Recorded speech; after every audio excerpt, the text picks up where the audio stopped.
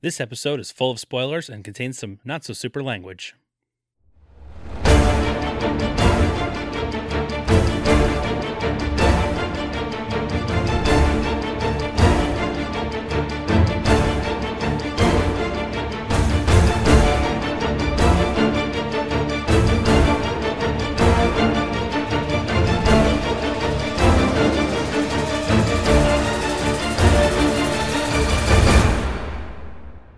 Hello, citizens! Welcome to the Fortress of Potitude. I'm Dave Michaels. I'm Brian Betts. And we are the Cape Podcasters. And this is the show that is completely stripped down.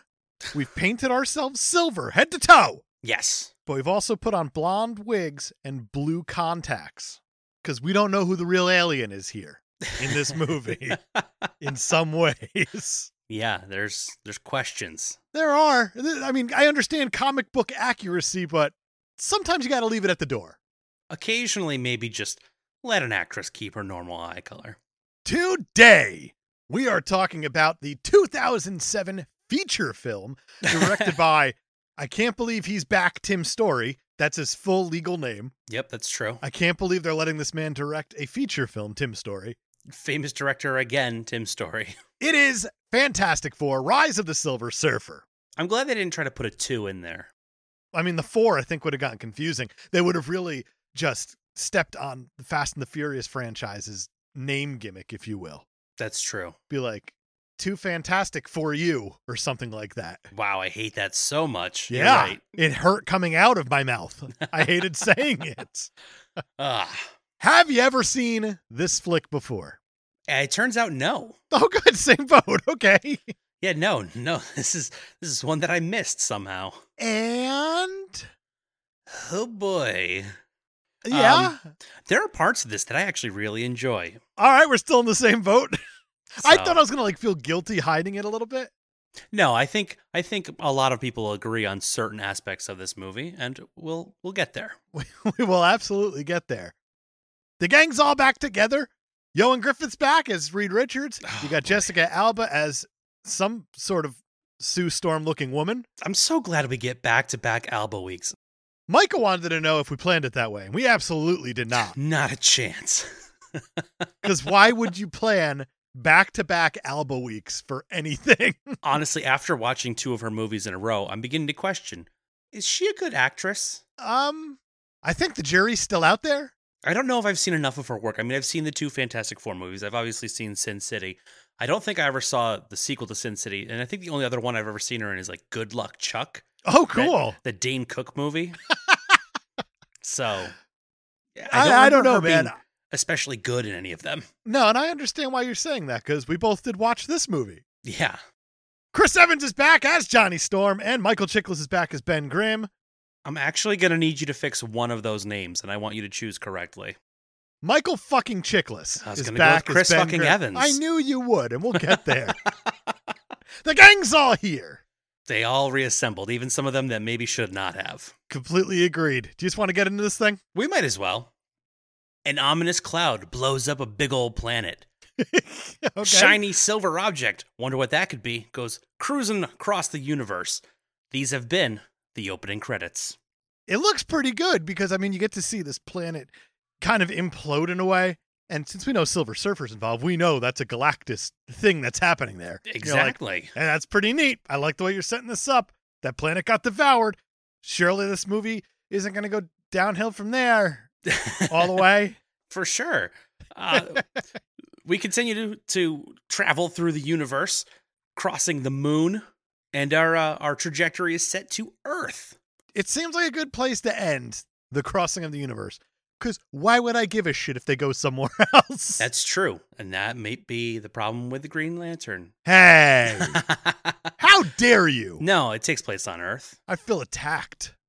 So let's go to Japan, where the silver thing, still don't know what it is, it goes flying by, and now the sea is solidified. It is, but I like how the guy is in like this boat and he falls out and he's just laying down on Yeah. frozen water, and it's pretty neat looking, and I like it. It's pretty cool. Then we head to Egypt, and Giza is covered in snow. And then naturally, we wind up in Los Angeles, where the power goes out. What an opening! It It's seems like so these things are getting thrilling. progressively less dangerous. I'm going to freeze the ocean. I'm going to snow on the pyramids. I'm going to kill the power. Oh, no. And if you think all of that is big news, then obviously you haven't heard about the wedding of Reed Richards and Sue Storm. I haven't. And I'm okay with that. Apparently they're celebrities now since the last movie. These are like the worst types of celebrities also because they're saying it's the wedding of the century. It's all over all the newspapers. And then they could just casually walk down the street like it's nothing. Yup. And no one seems to care because nobody cares at all. Who's going to give a shit about any of these people? Yeah. They're so famous that everybody's interrupting the news to talk about their wedding, but they're also not famous enough to not fly coach. I actually like that quite a bit. Anybody can get bumped, it looks like. This is one of those really rare examples of superheroes not doing a super thing that I just loved. I love watching superheroes on an airplane, especially when one is capable of flying. Well, yeah, I mean, he gets off the plane before it takes off. He does. But I also love how Michael Chiklis has to go sit in the middle seat. I mean, that's the whole point of this. I loved scene. it. I loved it. I loved it so much. Really? Yeah, and it's because it is a legitimately funny joke. And then the rest of the movie happens, and you're like, well, I got that out of the way early. All right. I just like they included a plane scene just for the sake of that joke. There was no reason for them to be in an airport to begin with. Just like, hey, all right. Give it time. There's going to be a bear in this movie. Give it time. You're right. You're right. Back in New York, Reed really wants to know what's going on with these bizarre phenomena, but Sue is on his back about their wedding. Women, am I right? Oh, boy. This movie, man. We're not off to a great start, admittedly, minus the thing on the airplane. Hysterical. Sure. Besides that, though. Sure. I think we're in disagreement about that, but... Reed tells Johnny all about his research into the global disturbances, and Johnny's like, oh, I'm going to blackmail you into a bachelor party then. Sure. Because that's what we're doing. This movie does a funny thing with Johnny that I want to talk about a little bit down the road. Yeah. Where it manages to fridge a character by never taking him off screen. And I will explain that as we go along, because that's pretty much what this movie does. They emotionally fridge him. Do they, though? We'll get there. While this is happening, this silver anomaly is flying over Latveria, where Victor Von Doom, who's going to be in this movie too for reasons, he wakes up inside his statue-like encasement from the last movie. So he's alive. Cool. Because the Silver Surfer flew past him. That's what typically happens. Sometimes waters freeze, it snows in Egypt, power goes out, or you wake up a dead man. You know, it's really a mixed bag when it comes to the powers of the... Oh, right. I accidentally called him the Silver Surfer. Like, I didn't know what the title of the movie was. Right. It's so mysterious. What's this shiny thing flying around the sky? Oh, my God. You want to know what? It's the way that Tim Story directs movies. Again, hysterical. His last name is Story. It really is. Hysterical. Somehow it's funnier than the thing on an airplane. Don't know how. The gift that keeps giving. His nickname should be like Foghorn Shoehorn, because he manages to just shoehorn every possible thing into these stories just to make them make sense, because he's such a garbage storyteller. Do you think his middle name is Garbage? He can only be so lucky. General Hager, played by Andre fucking Brower. God, it's such a treat seeing him here. I love him in everything he does, especially Captain Raymond Holt on Brooklyn Nine-Nine. Hot damn! He shows up at the Baxter Building, where he demands Sue bring him to Reed, since surely there's no way she could help him. Yep. It's like, nope. This movie does not care about women. It is not even subtle about it. She's like, not is there even anything I bit. can help you with? And he's like, you could bring me to Reed, woman. Pretty much word for It's word. bad. What's there? Not great. So they head to this bachelor party, and Reed is introduced to these women by Johnny. Johnny makes sure he says they're not exotic dancers or ladies of the night. And he says they're just hot, because let's just objectify women just a tiny bit more. We're only just getting this movie started. Yep. Just to make sure we really set the tone clear at the beginning of the movie. And they kind of double down on this whole we don't respect women thing in this, because one of the next shots that we see is Reed Richards very excitedly explaining the Big Bang Theory to these girls. Like they've never heard of the Big Bang Theory before. And what I want to know is, how the hell did we get to that situation of a man being this excited about science surrounded by women And he's just like, oh, hold on a second. You're talking about boobs? I'm going to tell you all about the Big Bang Theory. That's just Reed, man. It's it's weird foreplay if that's just Reed. Well, he eventually lets loose and starts doing the stretchy dance with the two women. The stretchy dance. Whoever did the special effects in this movie should get fired from life. Public execution. I'm on board with it. I'm not going to dox them because that would mean I have to put in the care to read their name in the credits, and I'm just not going to do that. Too much. But I want them to know that they've blown it, and their parents and family should be embarrassed of them and for them. Full Sail has failed you. I'm serious. It looks like a senior project. And they're just like, oh, look how cool I did the stretchy man. And then you got his buddies who are looking at this Stretch Armstrong man. And they're like, we work for Weta. We work for Peter Jackson. We made fucking Andy Serkis look like a Gollum man in the cave or whatever. Yeah. And I bet that they're just like looking at their buddy on Facebook just saying, why don't you tug on my balls, tit fucker? This is really close to the line. I'm not going to do the high-pitched voice for it. Yeah, no, why would you? Oh, give your balls a tug, tit fucker. Hey, what's going to happen if I try to make a Stretch Armstrong? 3 things are going to happen. Number 1, I'm going to hit you. Number 2, hit the pavement. Number 3, I'm going to jerk off on your driver's side door handle. Why don't you tug on your balls, tit fucker? Jesus, you special effects guys are aggressive. That's a bit much. It is a bit much. Sue leads General Hager right to the bachelor party. Natural transition there. I like how, did he check in with Sue to say like, oh, I'm going to the tug your balls with Johnny Storm over here? I don't know. Or did Hager go like, no, we know where he is. I'm a detective on another show. I got it covered. Why would he have gone to the Baxter Building first then? That's actually a very good point. It's because he probably was like, I haven't degraded a woman all day. And time is ticking. I need to get this out of my system before I go talk to a man scientist. No, Reed for sure seems like the kind of guy who's going to check in with his fiance. It was like, okay, this is where I'm going for my bachelor party. Is this going to be okay? And she's still mad at him. And surely she will remain mad at him because he was dancing stretchily with 2 not exotic dancers. The little character development that we know about any of these characters in this film, we can trust Reed. Right. I don't know why she's getting angry at this. Well, you know, because Tim Story. Oh, I forgot all about him already. That's how the Tim Story was written. Hager has come to Reed to build a sensor to track the movements of whatever this silver object is. We're still being coy. I don't know why. Reed is like, no way, Jose. I have to plan my wedding.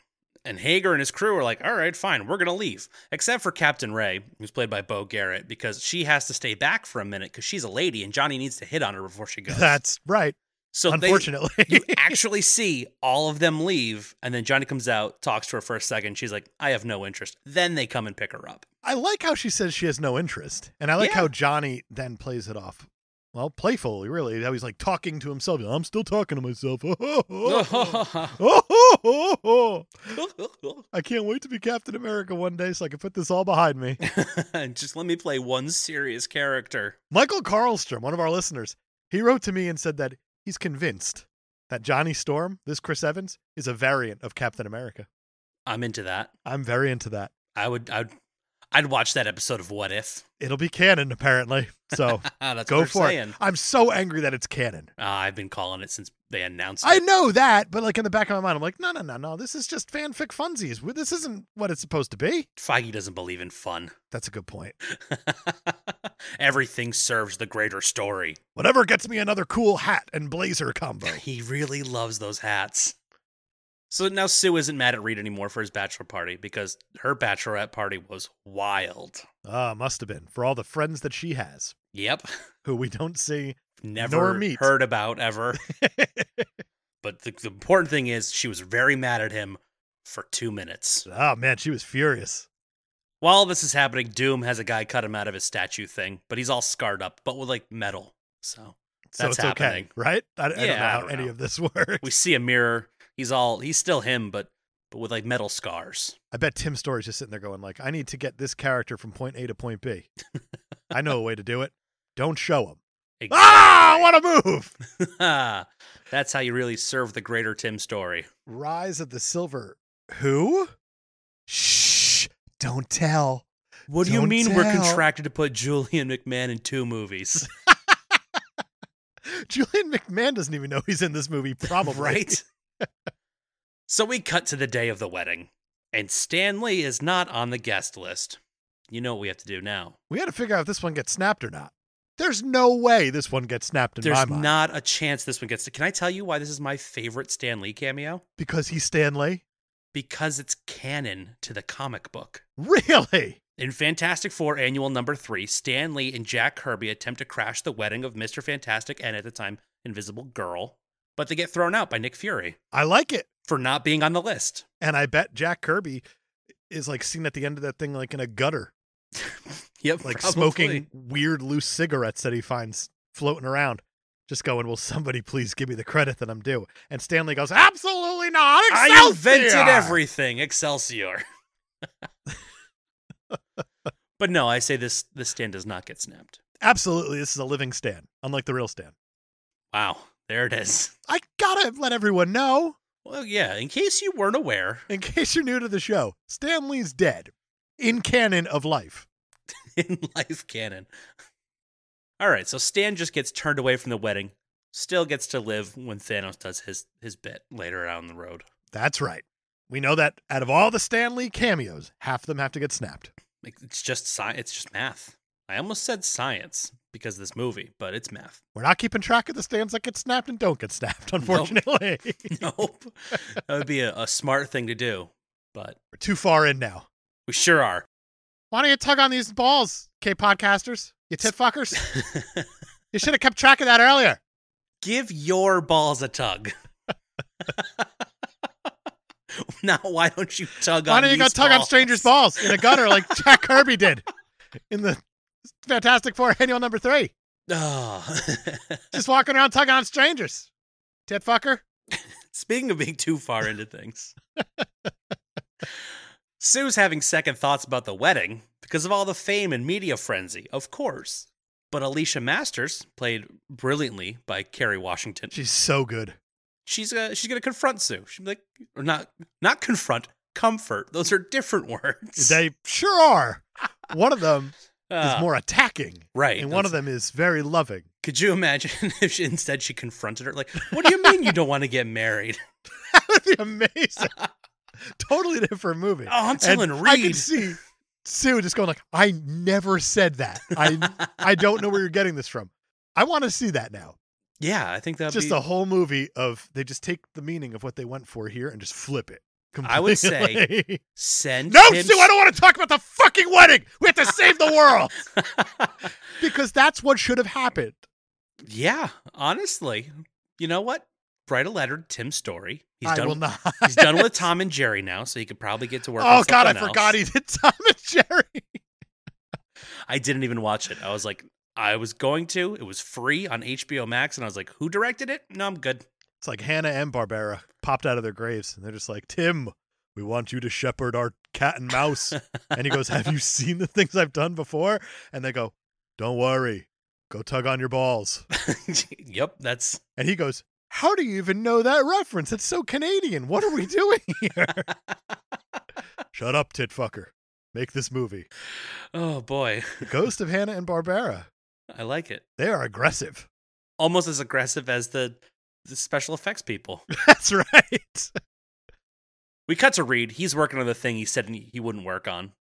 Like behind Sue's back, even though everyone knew he was going to work on it anyway. Yeah.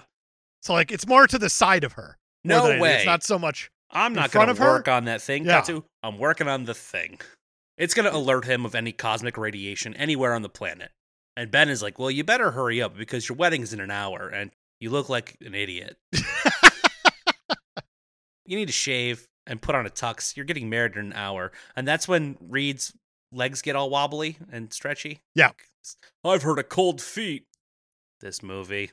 Hey, man, he had his airplane scene already. He's done. That's true. Comedy is switched off. Chickless is like, I acted. I was in the middle seat on a plane. It's very funny. I'm on autopilot. Rest of the movie. I'm done. Just going to get that paycheck and go home. So they all make it to the wedding, and Johnny asks Ben how he and Alicia have sex because, I don't know, that's what you do in PG movies. I do not understand how he does not understand this because it's very simple. He gets his rocks off. Hey, I appreciated that, actually. Simplest explanation. Honestly, better joke. It is a better joke. And then later on, Alicia's going to call out Johnny for just being a sad, sad, lonely boy. Why are you picking on Ben? You jealous? Right. They pretty much put the only person with any personality in this movie, and as you put it, emotionally fridge him. Yeah. Where he's just going to kind of wander around this movie from now on, trying to find his purpose. He's like, oh, you're right. I am alone. And not like in a cool Pee-wee way. No. This is like a lame Johnny Storm Fantastic Four sequel kind of way. Exactly. So we do the wedding thing. And during the ceremony, Reed's system detects some cosmic radiation heading straight toward New York City, which causes a massive blackout. It's good to know that if it's happening in America, it's just a blackout. Anywhere else, look out. But in America, we just get blackouts. It's like apocalyptic if it happens anywhere else. We're like, America's the only country with electricity. I'm Tim Story. Nailed it. Obviously, Sue's like, you have your little cell phone. Oh, no, his PDA. You have your PDA on you right. Here at the wedding. To date this so hard. Oh, man. So hard. The object, the silver thing, destroys the sensors while the Fantastic Four protect the crowd. Dave, I have an actual IMDb trivia fact for you. Get it over with. It's the only one I have because this movie had so few. That's okay. Tug on your IMDb balls. The blades of the helicopter that nearly destroy Sue and Reed's wedding were created with CGI. Of course they were. I actually like the look of it because you have the helicopter that's going down. You have the propeller on it that's kind of chopping away at the white wedding seats that are there. It looks pretty cool. It does look pretty cool. It's CGI. Without a doubt, it's CGI. Just wanted to make sure you knew. IMDb had to tell me. That's like a Full Sail B, though. Yeah, I mean, he probably got a really good grade on that. Without a doubt. So Johnny's going to chase whatever this silver thing is, and we're about to be able to not call it that anymore. Chases it all the way to Washington, D.C., and he discovers that it is the Silver Surfer. Hey, how about that? Doug fucking Jones. He deserves the fucking so hard. God, he does. This performance, I mean, get rid of the rest of the movie. Just give me just Doug Jones Silver Surfer, please. I don't like the voice. Well, the voice is Lawrence Fishburne. I am aware of that. So... I don't like the voice because you have like this omnipotent kind of character who can fly through buildings and is super fast and can freeze oceans or, freeze Egypt because it's so hot there. Yep. Lawrence Fishburne is distracting coming out of there. But they make it echoey. I'm aware that they make it echoey. I don't know why they make it echoey, but they do. They do. Johnny confronts the surfer, who drags him up into outer space. So, there's no oxygen. So obviously Johnny, he's no longer on fire. Flame off! And then the surfer drops him back toward, gravity and Earth and whatnot. Luckily, Johnny reactivates his powers just in time to not die, but he has like a little crash landing, and he's not having a great day. He's not, and now he's going to be all power confused. He sure is. Because he needs to do something in this movie. The surfer calls out into the void of space that another world awaits. Whew. I like that quite a bit. It's very ominous. We know what it means. Yes. Because that world is about to get devoured. Sure is. So while Johnny's recovering, Sue tries to comfort him, and she touches his shoulder, and then their powers switch. He becomes all invisible. She becomes all fiery, and she's panicking. Like she's never seen someone on fire every single day of her, recent life, we'll call it. Yeah, well, every day. I feel like that when you first become fully engulfed in flames, your immediate reaction is probably to panic a little bit. I mean, it shouldn't take you long to realize this is not hurting me. And also, I'm true. flying. That's true. Those two things are usually a telltale sign that you've accidentally swapped powers. Get it together. It's like a real pathetic Ricky Bobby. Like, she didn't understand anything that's happening here. So instead, how in the future they're going to have Franklin Richards, they just change his name to Walker and Texas Rangers simultaneously. That's how I'm on fire. She Help is. me, Tom Cruise. How does she not figure this out? I don't know. Again, there's something to be said about being fully engulfed in flames. Not when you see somebody that you love and care about fully engulfed in flames on the reg. Yeah, well, I mean, I don't know. It's still not you when that happens, though. All right, fair. But when they touch, their powers revert back to normal. And naturally, this leads to Sue being naked in this movie, too. So at least Tim's story is consistent. That's true. He doesn't lean into it all that hard in this one, though, which is nice. Yeah, no, there's just a bunch of paparazzi, and then it's on the news the next day. And we'll call that not leaning into it. I mean, he hung around on the beat for as long as Tim Story wants to hang around on beats usually, which is too long. That's but he moves along, and then we never hear about it ever again. So there's that. I guess. He doesn't repeat it this time either, which That's is nice. true. He only does it once this time. Reed's examination of Johnny reveals that the exposure to the surfer has set Johnny's molecular structure in flux, allowing him to switch powers with his teammates through physical contact. So obviously, Ben grabs him, and Johnny becomes a Rocky boy, and Ben reverts back to human. And, that's probably emotionally jarring for Ben, who spent the entire last movie like, oh, I'm a monster. So for 2 seconds before they switch back, he gets to be human again. So that's fun. But then we get to see Chris Evans get to be all Rocky boy. We do. And he talks like a Chris Evans, unlike Michael Chiklis, who talks like a goddamn monster. Yeah.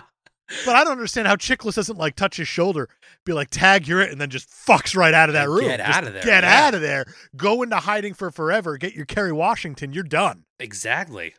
Get your rocks off without all the rocks.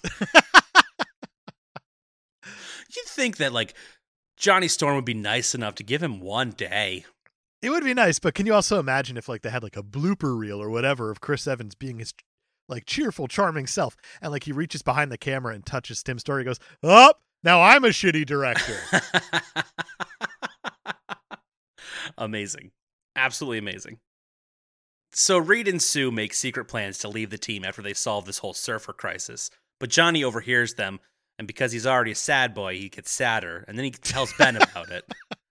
And then Ben gets sad. And then Ben's also like, oh, they're going to leave? So that's that. Uh-huh. We've, separated the team in a way. Kind of. That doesn't make any sense, or there's no reason behind any of it, for the most part. So far, there's been little to any reason behind anything. Also true. Speaking of having no reason, Doom is still in the movie. He's apparently found a way to track the surfer that isn't detectable, like when Reed does it. So he goes and he sees him in the Arctic to form an alliance and take over the worlds. And the surfer's like, yeah, no, your world is ending. I'm not going to join you.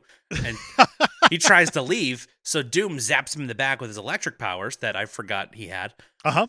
And then the surfer, he zaps him right back, which for some reason heals Doom's metal disfiguration. So that's, it's a mixed bag. We'll get there.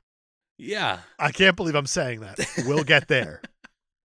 Tracing the cosmic energy of the surfer, Reed discovers that a series of planets the alien has visited before Earth have all been destroyed. I would be more surprised that all of these planets had life to begin with, but he's more like, wow, he killed all these people, are aliens. Because we've never really established in the Fantastic Four universe that they know about alien life. But how does he even know that these planets were destroyed? Is it just like a corpse of a planet just floating there? I guess. I don't eat the core. No, thank you. I'm on a diet. Too many calories in the hot magma center. Once I get through that crust and I get into that hot magma, I'm just full. Way too many carbs in the core. You gotta skip it. Trying to watch my figure. I can't get to the nougaty center of these planets. Right, I'm a giant man who floats around space with my big horned helmet. Surely they're not going to change that in this movie. Why I need would to watch they? My delicious figure. I am a tasty bitch named Galactus. I hope they don't ruin this. Wow. That's maybe my favorite thing you've ever said. Really? I am a tasty bitch named Galactus. Quote Dave Michaels. This movie's done it to me. It's broken me. The Silver Surfer has been creating these deep craters all around the world. And Reed figures out that there's a pattern to them. And the next one's going to be in London. And these craters are just to get the Galactus into the planet to eat it, I suppose? Yeah, which is why it's really convenient that they're all in major cities. That's right. But I also like how Reed's reading out the longitude and latitude, and his eyes light up. He's like, oh, Sakura Brew, it's London. And everyone's like, Reed, you're a scientist. He's like, I know, but not of geography or language. Yeah, clearly. Language, 'cause France. That's why this object is marrying me. This, quote, sexiest woman on the planet. We'll get there. We sure will. So they're going to go to London. And they get there just in time for the London Eye to be falling over because the surfer flew by it. So the surfer flew by, but he also opened up a giant crater in the Thames. Right. And I like how nothing else is affected in this entire city except the London Just Eye. the eyes. Oh no, our silly Ferris wheel is falling into the river. We got to save all the people on it. Oh my God, I can't believe they found the structural integrity that weak that if a strange silver man flew over, it's going to get destroyed. What are the odds? Oh, you went Australian at the end. Crikey! I do it every time, too. It's hard not to finish that way. It is. It's like getting your accent rocks off. Exactly. Tug on your accent balls. There it is. Give your accent balls a tug. So the team are going to work together to save the London Eye, which means, obviously, in Meatloaf Sue... math 3 out of 4. It ain't bad. Ain't bad. Sue's going to use her shield powers to keep it afloat. Keep it upright? While Ben's just standing under it, lifting it into the air. And holding it. And Reed's just going to wrap himself around it. Right. And that's... Which is just absolutely silly because Sue has an invisible force keeping it not even upright. It's just keeping it from not falling down, which I have to imagine is harder to do instead of trying to force it upwards. Reed is entwined within it, trying to pull it back, I suppose. And the thing is just a shim holding this thing up. And I'm not talking like a shim like all you fucking weirdos look at on the internet. I'm talking about a proper like construction shim that's meant to, just... It's like wedge it, keep it taut like a tiger. Exactly. He's just over there. And he's holding it under with his rocky arms holding it up. He's doing it. Johnny just goes, what am I doing here? I don't know. He's like, I'm gonna go catch the surfer. And whoops, I flew into Reed.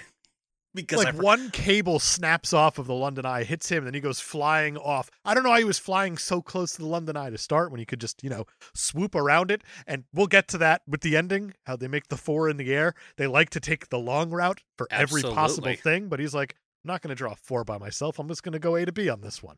And he slams into Reed, and they switch powers. They sure do. Johnny gets all stretchy, and Reed gets useful. Yeah, Reed's like, oh, I can do things now. Reed is the best Human Torch in this movie by a long shot. Yeah. Because Reed is going to weld the eye back into its support and make it functional again. It's like a weird London Eye optometrist, I suppose, or I don't know what. London Eye optometrist. Everybody knows that when the water leaves the Thames and the London Eye starts falling over, you just got to weld it back. That's it. That's it. Easy fix. That's been this old London. Johnny melts into a puddle. Bob Reed Richards Vila. Oh, my favorite of the Bob Vila variants. And you have Ben show up as Norm. Oh, of course. Just talking about paint. Thrilling, Norm. This is why people forget that you exist, Norm. I was like, who is Norm? Until I said the paint thing, and you're like, that fucking guy. Oh, yeah. All right, the paint guy. I remember forgetting Norm now. So all the water from the Thames drains into this crater. It's gone. And everyone's like, all right, let's go home. And Reed is we did it. Pissed off at Johnny, and Hager is pissed off at all of them. As he should be, I feel like. Yeah. Even though they did save the day. Well, really, they were supposed to be there to catch the Silver Surfer. They weren't there to save the London Eye. But they had to make a choice at that point. It's like, well, you can either save the 100 people on the London Eye who look like they're dressed like they're commuting to work, which you should not go for a commute. That's London, baby. And a Ferris wheel. It's like, I get that you drive on the wrong side of the road, but you're not this stupid. Tim Story has only seen movies about England where everybody's all dressed up proper. So he's just like, this is always how they dress. You put a bowler hat and a briefcase in his hands. But I also like how you have the one guy who they focus way too long on as he gets off the London Eye and he hugs his family. It's like, was your family watching you go on this ride? I don't understand. No, they got off before him and he fell back onto it. Probably when, the whole power switcheroo happened. Unbelievable. It's this whole scene is unbelievable. They spend too much time on it, and we just did too. So. Yes. Agreed on. Tim Story is affecting everything right now. He got I us. hate it. So it turns out Victor Von Doom has leveraged his experience with the Silver Surfer into a deal with Hager, who is now going to force the Fantastic Four to work with him. And they're just very surprised to see him. It is a pretty good reveal that he's the one who they have to work with. In like a better movie or the MCU, it would have been like a real big hero coming back or something like that for that type of reveal. When you see Julia McMahon, you're just like, I still can't name a single other movie you've done. You look like you took your role in Nip Tuck a little too seriously. How much work have you had done? Together, they deduce that the Surfer's board is the source of his power, which is, new for this movie.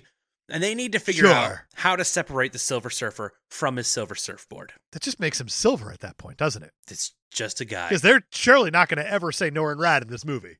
Surely they won't. That would involve them having read a comic book. Right. That's going to raise questions later. We'll get there. We will get there. Naturally, because they have to solve this huge crisis, Johnny and Ben go to the bar. As you do. Where Johnny admits that if the world is really ending, he wishes he had someone to spend the apocalypse with. That's dark. Sure is. And I love that Ben's like, you got me, buddy. He's like, yeah, not what I meant. Not what I meant. Not at all. I don't want to stick my dinghy between your tectonic plates.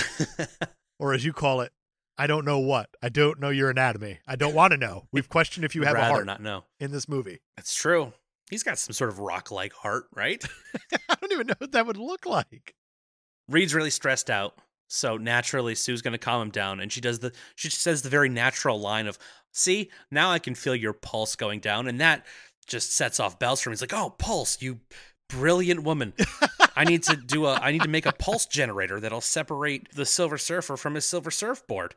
And Victor, who's supposed to be helping Reed, he's working on some other thing in another part of the building, and Sue's going to be like, "Hey, I could rip you apart with a force field," and he's like, "Do it." And she's like, "All right, I'm going to leave now, but you're supposed to be helping, mister." I like how he's being all shady in like this storeroom. Gets confronted, and he still gets away with it. He just stands there like, "Yeah, I'm doing my own thing right now." Tim, cut for a second. This is Jessica Alba talking. Quick line reading. Why does it say, "Well, I'm a dumb broad, I'm just going to go leave"? Do I have to say that or?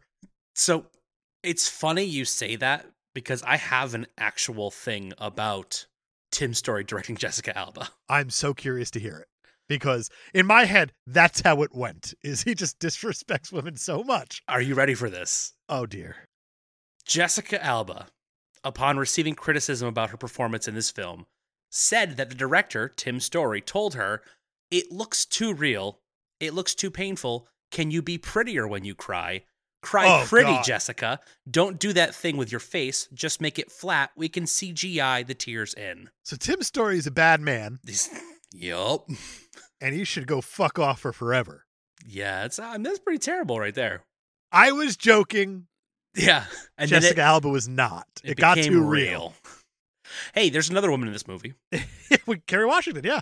I was going to talk about Bo Garrett for a second. I forgot that she was in this movie already, yeah. Because Johnny gets out of the shower and she's waiting for him to tell him that they're about to go somewhere. And Johnny's like, "Oh, you were waiting for me, huh?" And he wants to know why Captain Ray doesn't want him. And she's like, "Because you're the worst." Perfect. And nailed it. That's like I love it. Whole interaction. He's like, "Maybe I am, actually. That's not a bad call." Nope. Seems like she's got her finger on the pulse, just like Sue Storm does. She really has it figured out, this character. And surely, for the rest of the movie, she will be steadfast in that, oh boy. Surely. Oh, that's boy. Exactly how this one's going to go. Yep. So they all go to Germany, where they set up the Tachyon Pulse, which requires 4 different devices working in tandem. That is such good luck that there's 4 of them. How convenient. Wow. So we just got to set up these 4 things in different corners, and it's going to make the surfer fall off his board. For reasons. In Germany. I'm sure. I love they just keep going to different places just to be like, look, see, it's affecting the whole world. But now they're just in the woods in Germany, and there's a grizzly bear. There absolutely is a grizzly bear. Which there are not in Germany. Let's pretend like Tim Story gives a shit. That's fair. Now listen here, grizzly bear. This is Tim Story directing. I'm going to need you to put in a really good word with Mr. Hanna and Barbera. And I'm going to say, Yogi Bear jokes and Boo Boo, I just need you to pass it on to them. I need that cartoon job later in life, because this, I could tell, this is going to work. I don't know how we got that connecting thread, but we did it. And when the thing yells at you, I'm going to need you to cry pretty. Cry pretty, grizzly bear. Yeah, the thing is going to yell at a grizzly bear because, I don't know, we need to fill time. Comedy. Right. It took a day off here. So yeah, Ben yells at the grizzly bear, it runs off, he sets up his device, no problem. But while she's setting up her device, Sue is confronted by the surfer. Not comforted, confronted, proper. Right, right. And she's just like, hey, let's chat. It's a good approach. They haven't really tried is. it yet. Nobody's really tried that. They just be like, hey, let's chase him. Let's zap him from behind. She's like, hey, let's talk. Why are you trying to destroy our world? And he's like, oh, it's not me. I'm just a servant of the destroyer of worlds. I really don't have any say in the matter. And she's like, oh, you always have a choice. And then the military open fires on him. It's not great because they fire a missile and his board just sucks it on up. And then they're like, fire the missiles! All of the missiles! And you're like, why? It didn't work. Why are you going to do more? He literally ate the missile. What are you doing? But while they're doing that, Sue finishes planting her device, and the team all fire their pulse, and it separates the surfer from his board. So, mission accomplished. We did it. The military imprison the Silver Surfer, and we're going to head to Siberia now, because we got to change locations. Just in name only. Right. Because when you're going indoors, who cares? Who cares? We're inside now. Not in Germany, though. Siberia. So Hager locks up the Fantastic Four. As you do? Because he doesn't want them talking to the Silver Surfer. So basically, you guys, we're going to lock you in a room so we can torture the Silver Surfer. They don't lock them in the room. That's true. They just kind of stand guard by They just close the door and say, you, wait here. You're kind of, sort of under arrest, but kind of, sort of not. Whoever they left guarding there doesn't know about the very, very famous Fantastic Four and the especially famous Invisible Woman, because Sue's going to go invisible and walk right out. Right, as Johnny's asking this guard for DVDs or something to pass the time. They just did such a good job with his character. I can't believe it. I told you they fridged him while he's on screen. It's amazing. Like last movie, he was annoying, yeah, but he was still fun and interesting to watch at the very least. Here he's mopey. Oh my goodness. And it's brutal to watch. And still sexist? Somehow, yeah. It's like, I just want love, but also misogyny. Yeah, I'm just buying time till I get that shield. That's what's happening here. Sue goes in to talk to the surfer, but she's all invisible-like, but he knows she's there. So when everybody leaves, he's like, all right, let's talk. Her first question should have been, why are you no longer shiny? No, instead she's like, what's your name? I'm Susan. He doesn't answer. And he's like, rude. I don't have time for this. And she's like, why? What's going on? You told me that it's not your choice? And he's like, no, I exchanged the safety of my planet to become the herald to a master known as Galactus, a massive cloud-like cosmic entity which must feed on life-bearing planets to survive. And if you are a fan of anything comic books, you're mad right now. You should crash your car, if you're in a car, into the guardrail and destroy it. And blame or take Tim your Story. phone and just throw it out the window because nothing matters anymore. Because Tim Story is a fucking idiot. So apparently the one thing that Tim Story is totally against is having giant robots in his movies. And even though Galactus is not a robot, he looks like a robot. And that's the whole reason that they changed the look of Galactus, because Tim Story didn't want a giant robot. I want to go up to Tim Story, kick him in the nuts repeatedly, and then tell him to cry pretty for me. Cry pretty for me, Tim. You know what? You would direct a movie called Think Like a Man. Is that what he did for real? Yeah, no, he's done a lot of he did Barbershop and Taxi and Think Like a Man, Ride Along. He did the Shaft reboot in 2019. Okay. So he is capable of directing. He just chose not to here. He just, for some reason, you put a cast in front of him that want to be super, and he goes, no. We can't have that. I mean, I hate to say it, looking at the list of movies that you just had there, maybe it's just white people. Could be. I'm not saying that as like a joke. Like, clearly, this movie stands out from his repertoire. Yeah, for sure. And like some of the stuff he's done is legitimately good. Yeah. So he is seemingly capable, and he keeps getting hired. So Maybe he just keeps fooling them. Maybe he's like the P.T. Barnum of filmmaking, finding suckers and producers left and right. As long as it's a mostly male cast also. Also true. The Silver Surfer also tells Sue that the board is the homing beacon for Galactus, not him. Sure, because why not have that be a thing now, too? You know, it's the board is the source of my power and also what's bringing the World Destroyer here. Why does that matter? Board ex machina. Oh, so you're not the bad guy. It's your primary mode of transportation that's the bad guy. Unbelievable. Doom, of course, he really wants that board. So he's going to kill Hager. Yep. And steal the surfboard from the compound. And then the device he was working on earlier happens to be a thing that makes it so he can control the surfboard. It's very convenient. Very convenient. What I love also is Julian McMahon does not want to be here. And he shows that throughout the entire movie. How he's like, I'm contractually obligated. I signed this thing for 2 movies. What was I thinking? But he doesn't even hide his character at all in this movie because he'll like take 3 steps and everyone else carries on in front of him and he like menacingly pauses. It's like, how do you not know that he's the bad guy, Army Men? How are you not figuring this out? The guy who's constantly stopping behind you to be menacing and who was the bad guy in the previous film. You have to be aware of that history. The one that these very, very famous superheroes really don't want to be around. Unbelievable. All these army people deserve to die in this movie. So yeah, now Doom's got the surfboard because nobody could see through his clever ruse. It's very clever.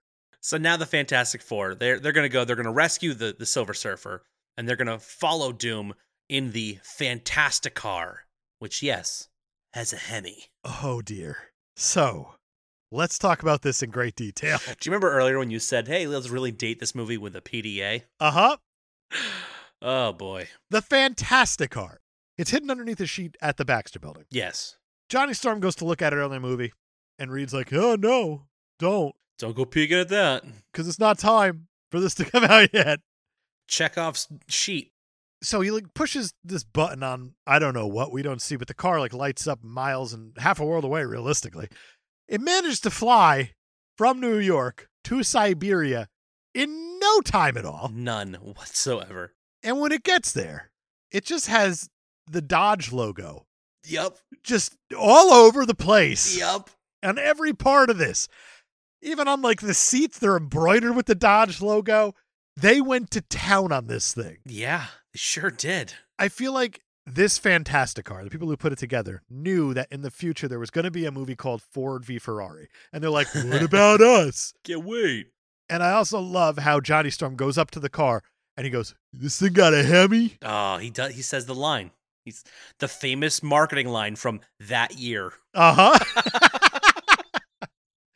So, we got a question on Facebook about product placement. Oh, we didn't even talk about his new suit with all the logos on it. Oh, it's loaded with that. He's like capitalism that's come to life. It's unbelievable. Phil Hawkins, he's got a wed bed behead for us, and it is the product placement edition. Oh.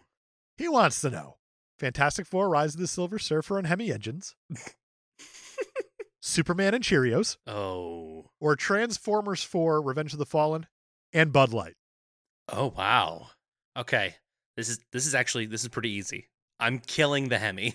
That quickly. I'm marrying the Cheerios. Okay. And I'm obviously going to slamming the big robots. Bed the Bud Light and the big robots. Yeah. I think I'm going a different way. I'm definitely marrying Superman and the Cheerios.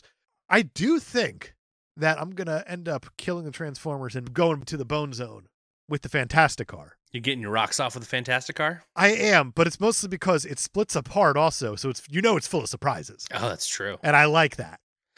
Well, I mean, those robots are more than meets the eye, Dave. Oh, that really is all they're all about, isn't it? But like some of them are good, some of them are bad. Isn't that half the fun? I guess so. It's like sometimes you're going to have... And it comes with Bud Light. Like a nice car come up to you and start like caressing you and like massaging you. Yeah. And really working the foreplay. Sounds great. But then you're going to get like a real mean car who just starts whipping out chains and stuff. And you're just like, fuck. That's what the Bud Light's for. Wasn't ready for this. Is that what Bud Light's for? How does that work? That is not strong enough. No, you need to drink a whole Transformers movie worth. I guess there you go, Phil. Thank you. That's a fantastic question. Pun fantastic not car question. Intended. I hate whenever we do one of these movies that I always use the word fantastic.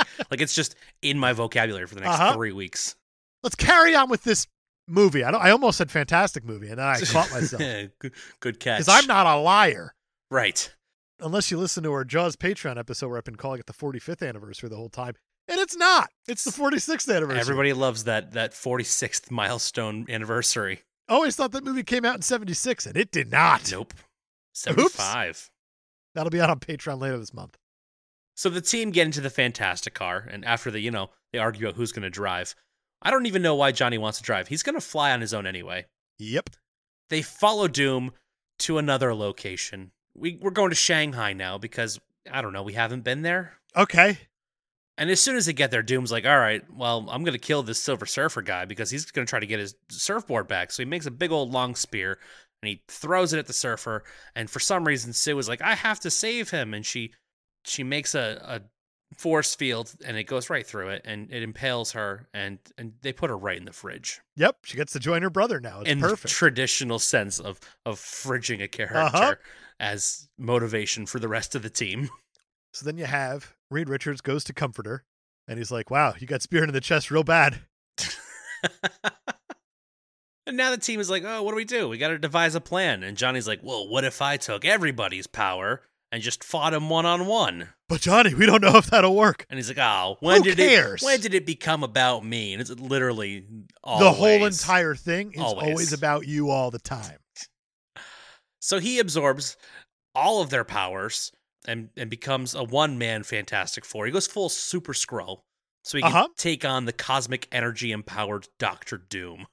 And he kind of beats him no problem. Yeah, he definitely breaks the control over the surfboard. He kind of heats him up until his watch breaks. Yep. And then Ben found a crane, and he knocks Doom into the harbor, and then Doom sinks to the bottom. And that's all it took. That's it. Real anticlimactic. And now also you have a lot of these characters who are looking for an out of their powers to live normal lives. It's like, you just found it. You found it, and he is happy to be the really famous guy with all the powers. So he goes back and he gives everybody their powers back. And I can imagine that Ben Grimm is sitting there just going like, you fucking idiot. What are you doing? Right? Like everybody wants out, and oh well. But also at the same time, Galactus is here, y'all. And Sue is so dead. So we still have things to do. And that's when the Silver Surfer is like, oh, well, I'll give me my board. I can take care of this. I have powers. I like how you say Galactus is here, but really it's just clouds. It's just inclement weather. They decided not to show proper Galactus, and they made it just a big old cloud monster. Just made him a big cloud. That's it. How dare they? I agree. Tim Story, and what's weird about it is, like, you have this cloud who's trying to eat the whole planet. You're like, okay, this was set up. Like, it could have been cool, and then you did that. And I keep thinking of just, like, Parallax and Green Lantern, which looked cool. Which looked actually really awesome. And in this movie, they were like, you want to just make it look like a bad storm? We just do a bad storm. Of the Sue and Johnny variety? No. Oh, no. Damn. What's really neat is that one of these surfers' powers is that he can revive Sue from the dead, I guess. She's got a spear through her chest. Yep. Well, not anymore, because she used her invisibility power to make it go. I don't know. I don't know. But the Silver Surfer goes up to her and puts like his hand in front of her face, and he starts to like dull, almost like his silverness goes away. He's giving her some of his silver. And I just have so many questions. I like that before she wakes up, he turns to Reed. He's like, cherish every moment with her. Which won't be long unless you fuck off, Silver Surfer. Right? Go do a thing, because... Maybe don't try to tie this up with a neat little bow that you finally have a character. Go! So he does. He sure does. He jumps flies on his clouds. Board. He flies into quote-unquote Galactus. And he blows himself up, imploding the giant cloud into itself around him. Which looks pretty cool. It does look pretty cool if that's how you're going to kill a cloud. If you choose to make a major comic book character into a cloud, I guess that's a good way to kill it. Johnny and Ben are like, all right, you two, have a great life. And they're like, no, we're actually going to stick around after all. And they're like, so plan another wedding? And they're like, no, let's get it over with. Let's go to Japan. And we're going to do this wedding thing one last time. But this time with a healthy dose of cultural appropriation. Oh, boy, it is brutal. I have no idea why they would choose to go to Japan. The only thing we've seen about Japan so far is how the man fell out of the boat earlier and fell into the solid water. I don't know. And I bet Tim Story's sitting there going like, I can show you I know other things about Japan. Ready? Jessica Alba, show him what I know about Japan. She's like, do I have to? He's like, cry pretty. This is one of the most culturally inappropriate things you're going to see. It's so bad. They're surrounded by not loved ones, complete strangers. Complete strangers. All Japanese people who they have undoubtedly never met in their lives. Right. They are about to get married, which, by the way, very, very quickly want to talk about this. I didn't know Brian Posehn was available for weddings. Brian fucking Posehn. Apologies. And not only is he available for weddings, he will fly from New York to Japan on a moment's notice because, he's just your guy. Sure. I love Brian Posehn. How could you not? He is the best. But while this is all happening, Jessica Alba is dressed like she should be a traditional Japanese woman. Mm-hmm. And here's the thing, if you don't know Jessica Alba, if you didn't feel like looking her up, she's not. She's not. So yeah, that's how we're going to tie that up. That plot thread, I guess. Oh, and the woman that's hated Johnny the whole movie, she's now his date for the wedding, and she's going to try real hard to catch the bouquet, which, of course, he lights on fire, so she can't. Right. Because, character growth. Uh-huh. The guy who was sad and lonely got the one girl in the movie that didn't want him, so now he doesn't care about having a partner anymore. How about that? Gross. Uh-huh. The team all get together. They fly away in the Fantastic Car, making a big old 4 in the sky. That's because the Fantastic Car breaks apart into smaller Hemi vehicles that also fly. Exactly. And also have their own Dodge grill. Fantastically. And they make a big old 4 because they're in a rush. But the Blue Angels ain't got shit on us. We're the Fantastic Four. Look at how good we can make a 4 in the sky. One of them makes like a giant loop to make the circle, going way out of the way. It's Johnny. And then comes back. But it's just like, I'm so happy the credits come next. Yes, the credits arrive and then suddenly disappear because we're going to get a mid-credits scene. The Silver Surfer is alive. That's it. That's it. That's all you need to know. Yep. And that is the Fantastic Four: Rise of the Silver Surfer from 2007, directed by a complete fuckhead. Nailed it. I like this movie better than the first one. Wow. And I know that's saying something. I think I might too, actually. I think it has more to offer. I think it's more entertaining. They don't have to do the whole silly setup because the setup itself is ridiculous. It'll be interesting to see how that gets handled because we know they're coming to the MCU. We absolutely do. But I also love that there are some things that are appropriate in this movie, like the Silver Surfer getting named for the first time. Yes. How Johnny tries describing what this entity actually is. He's like, I don't know. He was like silver and he was on like some sort of surfboard. And I like how Reed says like, well, I mean, I guess we can go after this Silver Surfer. And he says it like it's as ridiculous as it sounds. Yeah, and he gives like Johnny a look like, that's what you say he was. Uh-huh. I'm going to roll with it. This is on you, Johnny. It is an appropriate naming sequence. The characters in this movie suck so hard. Every single one of them, except for Nora and Rad. I completely agree. Johnny is an embarrassment. Man, it's funny because out of everybody in this movie, Chris Evans is the only one who seems like he's trying. Which is sad because they didn't give him much to work with. Exactly. I said that they fridged his character, and it's because they could never figure out what to do with his character as it kept going through. He has like 5 different storylines. Yeah. So they just kind of emotionally fridge him. So he is just... They're like, let's just make him sad. Right. He's on screen pretty much the whole movie, but he's not even there. Like, he doesn't serve any purpose until at the end, Powers Ex Machina. Right. Which, honestly, they must have hired somebody else for the CGI for the final fight. It looks pretty good. Because I really like the way Johnny Storm looks with all the powers. I agree. And I think the most fucked up part about that is that he's not a big Rocky boy all the time, even though he has the Ben Grimm powers. Just his fists. It's very convenient. Maybe keep that. Maybe keep that and let Ben go about his life as a human being. Yeah. You selfish bastard. Yeah, they don't really do him any favors in that department, do they? So let me ask you this.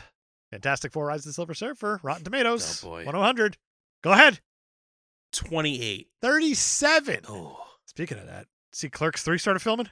I did. It's very exciting. Super exciting. Audience score is 51%. That's too high. Best part of this movie is that it is only 92 minutes long. That is true. Roger Ebert. He saw the first one, and he gave it 1 star with the headline Fantastic Flameout, and that was enough for him to not see the second one. You know what? Good on him. He's smarter than us. Folks did see the second one. Our Scott Brown from Entertainment Weekly, he said, if you swept the cosmic dust off the superhero boom into a flimsy dustpan, you'd have the Fantastic Four franchise. Nailed it. Peter Travers from Rolling Stone said, it's not egregiously awful like the first film, just plain awful in that formula way that kills your spirit and all hope for summer movies. Yeah, that, again, nailed it. And David Fear from Time Out said, the performances are plywooden, the cornball visual gags are groan-worthy, and Tim Story still can't direct his way out of a sack with a map. Wow. I could not have said that better. So let's go to the Tim Stories on Letterboxd. All right. And see what they have to say about this. Let's see. As you know, we're kind of fridging the Amazon reviews. Yeah. In a way. Mostly because Letterboxd is just so damn fun. And they don't have any customer service issues or anything to deal with. Exactly. There's no scratch discs or anything like that. It's all about the movie. It's all about the movie. I do miss Amazon guy, though. I do, too. And maybe he'll pop up again. It's got to be a real specific movie for him to pop up. That's true. Mostly MCU. Yeah. The first one I have on Letterboxd is from July 15th, 2020. 2-star review. They said, sadly not cinema, sadly did not come. Sad face. They didn't get their rocks off? C-U-M. Yeah. They went there. All right. With it. Which makes me think, had they come, at least a 4-star, right? Yeah, not a 5, but at not least a 5, a 4. But 4 for sure. From April 15th, 2018. Not gay enough. What? I don't know. You didn't hear that. Wasn't gay enough for him. Fair, I guess. There's a lot. You know, I think everybody in the movie's straight, actually. So. Because Tim Story wouldn't have it any other way. From May 30th, 2017. 2 stars for Captain Raymond Holt. Minus 1 star for lack of Jake Peralta. 9-9. 9-9. From May 9th, 2021. Reed Richards' My Little Meow Meow. Is that it? That's the whole thing? That's it. I love it. Reed Richards' My Little Meow Meow. This is the kind of stuff you find on Letterboxd. Chef's kiss. I want to just go back to that person's reviews and be like, you have a type. I don't know what it is. It's like, I need Welsh actors doing American accents. Oh, God! It is cinema, and I did make it there. I did finish. His name is spelled how? Oh. Speaking of that, from December 10th, 2020, I'm sick of pretending these aren't fuckable films. They're not. So it makes sense of that. They're not fuckable films. It's like, what are you talking? Are you talking about, you're angry that it's now, streaming and there's not a physical thing with a hole in the center? Or maybe what's happening on screen isn't, I don't understand. I actually need elaboration, and I feel dirty for thinking that. I need a follow-up. Uh-huh. From May 5th, 2019. The moment when they stop the entire climax to point out that the Fantastic Car is a Dodge is peak cinema. It sure is. So it did get to full cinema. It made it. Peak cinema. Hemi? Oh, yeah, it's got a Hemi. That puts it on them for not finishing in the first review. It's true. All they had to do was wait till that Hemi scene. That's it. And the last one I have is from July 20th, 2021. Chris Evans looking extra submissive and breedable here. So somebody wants to pin Chris Evans down. And recently so. And broom him. Willem Dafoe would be proud. Oh, boy. Can we please give this thing a super stuff score? I mean... Pretty, please. Yes. Yes, we can. The sooner we can get through this, the better. Oh, goody. Story motivation. It's the rise of the Silver Surfer. And does he? He rises to the occasion at the end of the movie.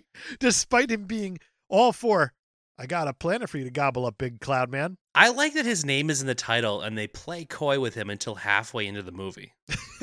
Well, they treat it like it would be almost like a Kick-Ass type character. Yeah. Of that's the name of the character. Fine, let's see how he gets his origin or whatever. Here it's The Rise of the Silver Surfer. We know who this character is, and you are just not delivering on your promise that he's going to rise. We're gonna make you wait 40 minutes into the movie before you even see that it's a man. Yep, that's absolutely true. I'm gonna go 0.25 because this thing manages to set up. There's a Galactus about to eat this thing. I need to make him not eat this thing. Exactly. That is, and they stopped it. The bare bones of a story. Heroes. Terrible. They're all terrible.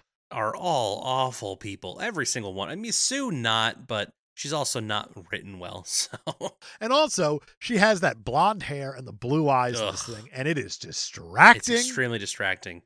I understand that the chemicals did things to her hair in the last movie, and she was like, wig. And honestly, the wig is not as offensive as the colored contacts. I agree.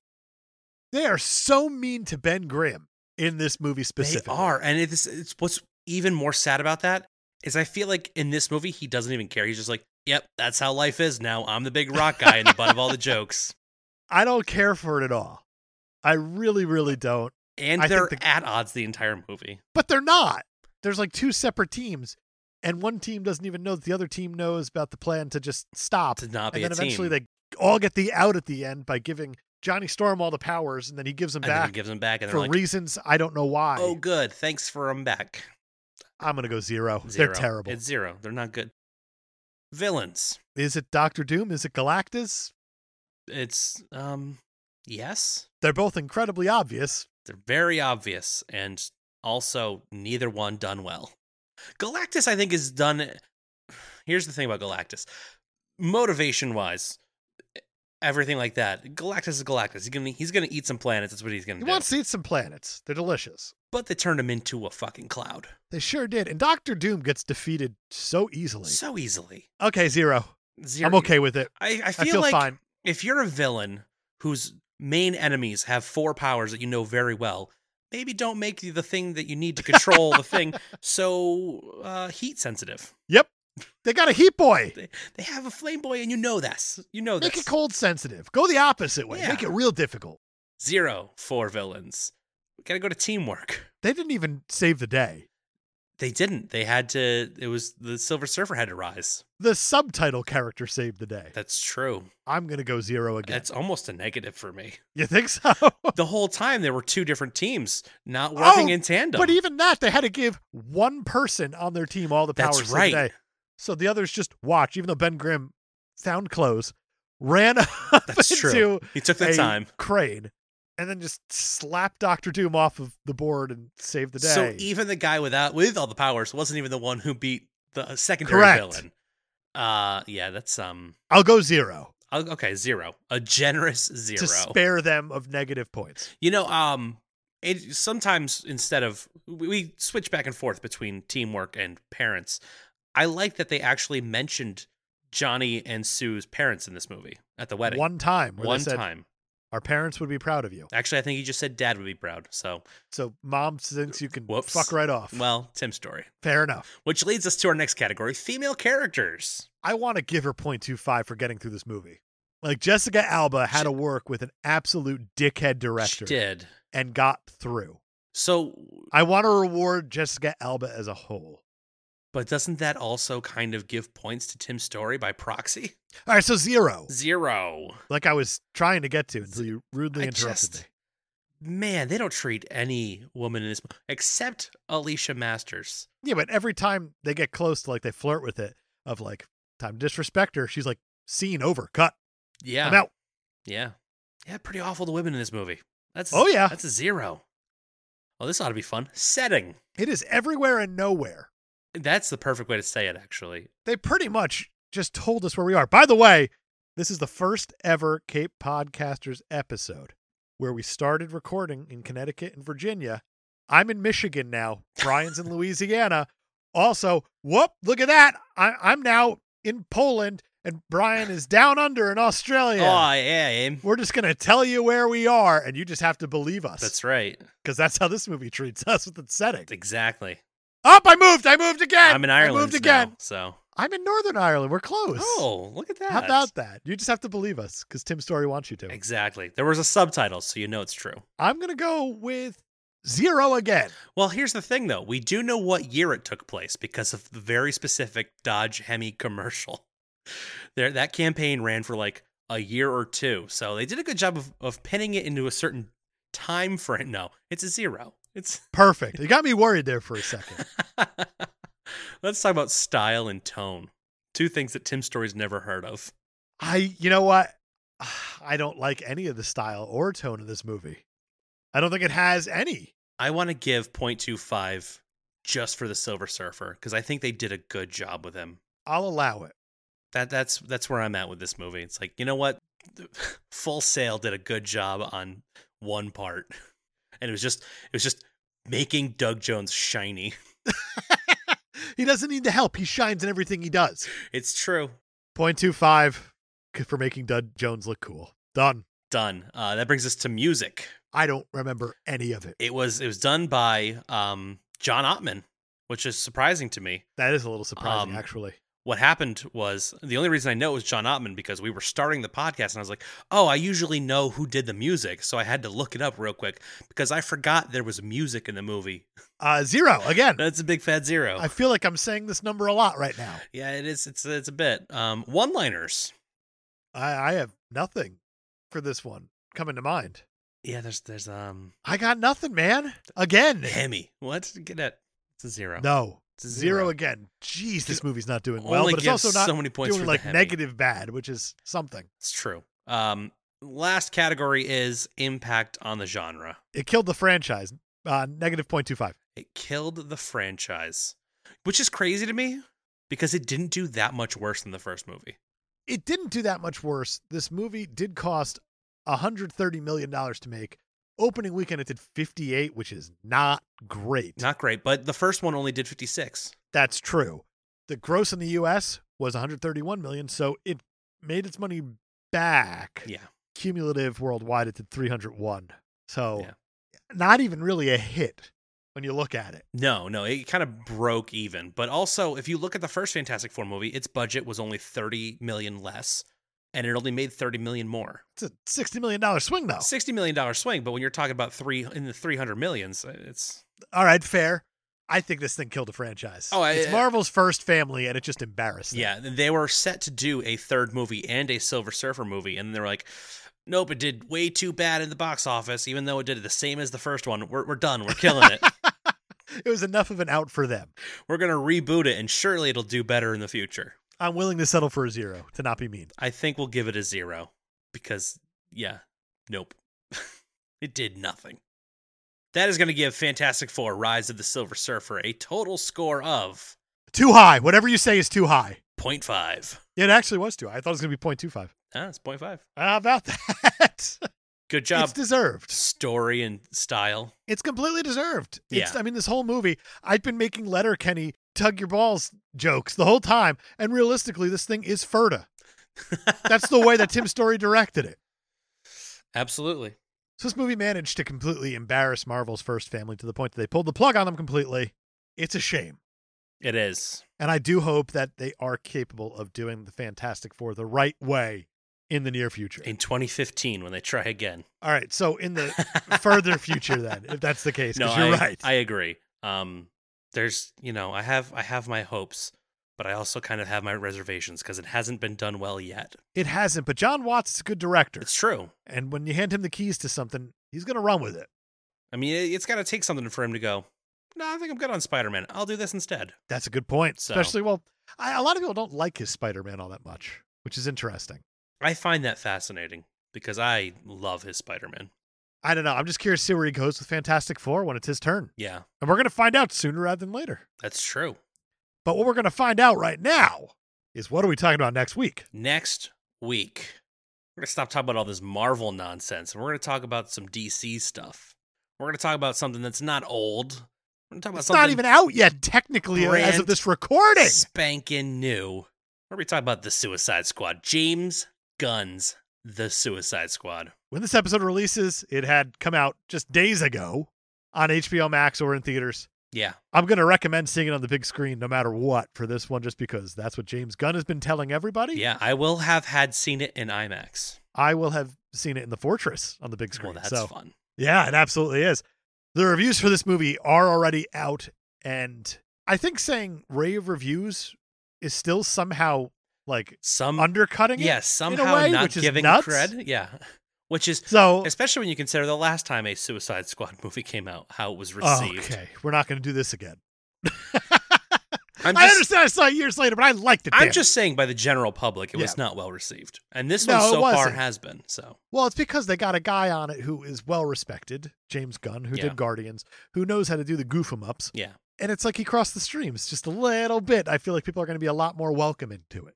Probably. James Gunn has also said very nice things about David Ayer and his version of the movie too. So, and David Ayer has said a lot of nice things about James Gunn and his version of the movie as well. And he was apparently a very big help to James Gunn. And we will get there. We will absolutely get there next week. Next week when we talk about the Suicide Squad. Until then, thank you for listening. Be sure to rate, review, subscribe on whatever podcast platform you're listening to us on. Give us a like and follow on our social media at Cape Podcasters on the Instagram, the Twitter, and the Facebook. On the Facebook, we always put up a post saying, hey, got any questions? We're recording tonight. So, did we get one of those today? I've been sprinkling them in throughout just because we got a bunch. I only have one more. Oh, okay. And it's an interesting one. It is from our listener, Vincent. Random fan Vincent. He wrote in with a wed bed behead, but has a little bit of a twist here. Oh, more twisty than product placement? Phil Hawkins, speaking of product placement, added a fourth name. Oh. What do you do? So I'm going to turn the tables a little bit here. It's going to be a wed, bed, behead, and watch. So there's one person is going to be a witness to all three. I was more thinking of it as like a cuck situation. Like they're sitting in the corner of the room watching you do the... Okay, so it's strictly... more the bedding. It's a bed adjacent situation here. Yeah. So Vincent, random fan Vincent, he wants to know, Jessica Alba, Jessica Biel, Jessica Simpson, and Phil threw in Jessica Walter. Oh, no. So since I read them, I won't answer them. So Brian, go ahead. Walk down this tightrope. Okay, well, let's see. Jessica Walter. She'd watch. Are you kidding? As lovely and talented as she is, she's already dead. So it kind of makes it easy. I mean, I don't know what you're into. So does it? I'm going to behead Jessica Walter. Okay. And I'm going to be very upset about it the entire time. Very fair. So you're stuck with Jessica Alba, Jessica Biel, Jessica Simpson. One to bed, one to watch, one to wed. I'm wedding Jessica Biel. Probably the right move, actually. I'm betting Alba and yeah. Jessica Simpson's going to be in the corner. And Simpson's going to watch it all happen. Yeah. Okay. I would have flipped the last two. Okay. Because I'm all Alba'd out. I want nothing to do with her. She can watch if she wants. That's fair. But I'm Alba'd out after these last 2 weeks. Well, next week we get Idris Elba, which is not the same thing. It's not the same thing at all. Vincent, thank you so much for your question. Yes. I hope Brian has made you proud. I hope I answered it correctly. In addition to sending us messages on Facebook or commenting on our posts when we put them up there, you can also send emails to capepodcasters@gmail.com, and I have two. First one comes to us from Jeff Miners. Hey, Jeff. He says, hello, fellow Capies. I like the hello, fellow. It's way better than whatever Dave Novak says. Ahoy, hoy. So we'll get there. Oh, son of a bitch. He said, love the Sin City episode, but when you guys order your Disco Bruce, you'll need to clarify you want Disco Bruce Willis. You might end up with Disco Bruce Jenner or a Disco Bruce Lee. Personally, I would order the Disco Bruce Campbell. Keep up the good work. Glad to hear you guys are back to true form. I want a Disco Bruce Campbell so badly. A Disco Bruce Campbell. Does that just mean we cover it in gravy? No, it would just mean that you poke bigger holes in like the chin area. Right. And as he spins around with the light inside of him, like you're going to get a lot of cool effects that you're just not going to get with a Disco Bruce Willis. That's true. Because he's just very bald and round. Which is probably more appropriate for a disco. Not as much fun. Not as much fun, that's true. And I feel like a Disco Bruce Lee is just going to spin way too fast. For some reason, I just have that feeling. Yeah, it seems like... It's going to be way too athletic. I think I would go with a Disco Bruce Valanche. Okay. If you must. I don't know. I was just trying to think of another Bruce. Fair enough. Could have Disco Bruce Springsteen also. Oh, yeah. Well, no, because I'm going to want him playing while the Disco Bruce is spinning. I like it. It's just like a Bruce Club. Yeah. Bruce's only. I'm a big fan of that. Disco Bruce Wayne. What? We'll put it into Australia because that's how Monty Python would want that joke. Hello, Bruce. Hello, Bruce. So thank you for that, Jeff. Our second email comes to us from the Ginger Skull. Sure, because we were all having such a good time. We were having fun, and he wanted to put a stop to that. He says, ahoy, hoy, Cape podcasters, and the bestest friends in the whole wide world. Aw. Don't get suckered in. Don't do it. To answer your query, which you so desperately wished answered from your Sin City episode. I'm so nervous as to which one he went with. Anal Truck Entrance, production note. Brian, please make sure to read that aloud in all caps. Was a death metal band from Finland that was popular in the late 90s and early aughts. They were featured... Is that real? I have no idea. They were featured on the big 2003 Palalalusa tour. No, it's not real. Along with Black Sheep Rectal Fissure, a popular Finnish death metal band. Toad Cum, a popular Finnish death metal band. Blood Spitting Fungus Killers, a popular Finnish death metal band. And the Hospital Bombers, the best death metal band out of Denton, but also a popular Finnish death metal band. I believe the tour was headlined by Weezer. I would imagine that's completely true. A popular Finnish death metal band. Anal Truck Entrance eventually broke up in 2005 due to a copyright issue stemming from some farm in Connecticut. Don't Google it. Hatefully yours, the Ginger Skull. P.S. Pistachio, the main character of The Master of Disguise, is supposed to be 25 years old. He was played by Dana Carvey, who was 47 years old at the time. That was an actual Ginger Skull trivia fact. That is unbelievable, and I appreciate that. Oh, wow. I'm actually crying. Don't let Dave know that sometimes he's actually funny. Don't do it. That's just what he wants. Oh, thank you for your email. Send your emails to capepodcasters@gmail.com. We love reading them. We absolutely do.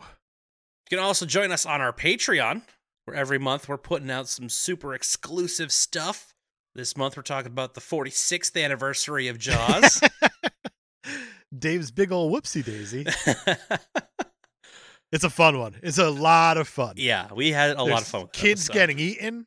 Naturally. There's girls getting eaten. There's dogs getting eaten. It's a blast. Everything's getting eaten. Everything. It's almost like there's a shark in the water, and you could survive it by not going on the water. Dun.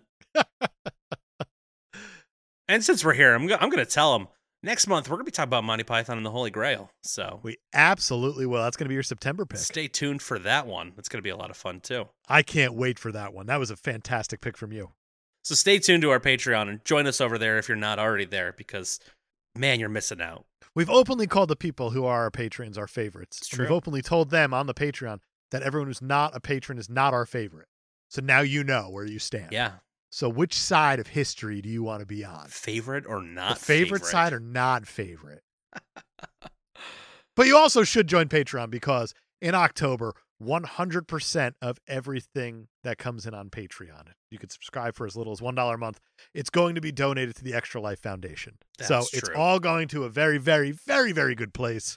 So you should join Patreon, if not to listen to our stupid voices another time in a month, to give to a good cause. Exactly. Brian, do you have anything else? That's it for me. It's usually the part where I say fantastic, but I'm not in the mood for a pun. So we're going to sing it next week for James Gunn's The Suicide Squad. Same pod time. Same pod, flame off.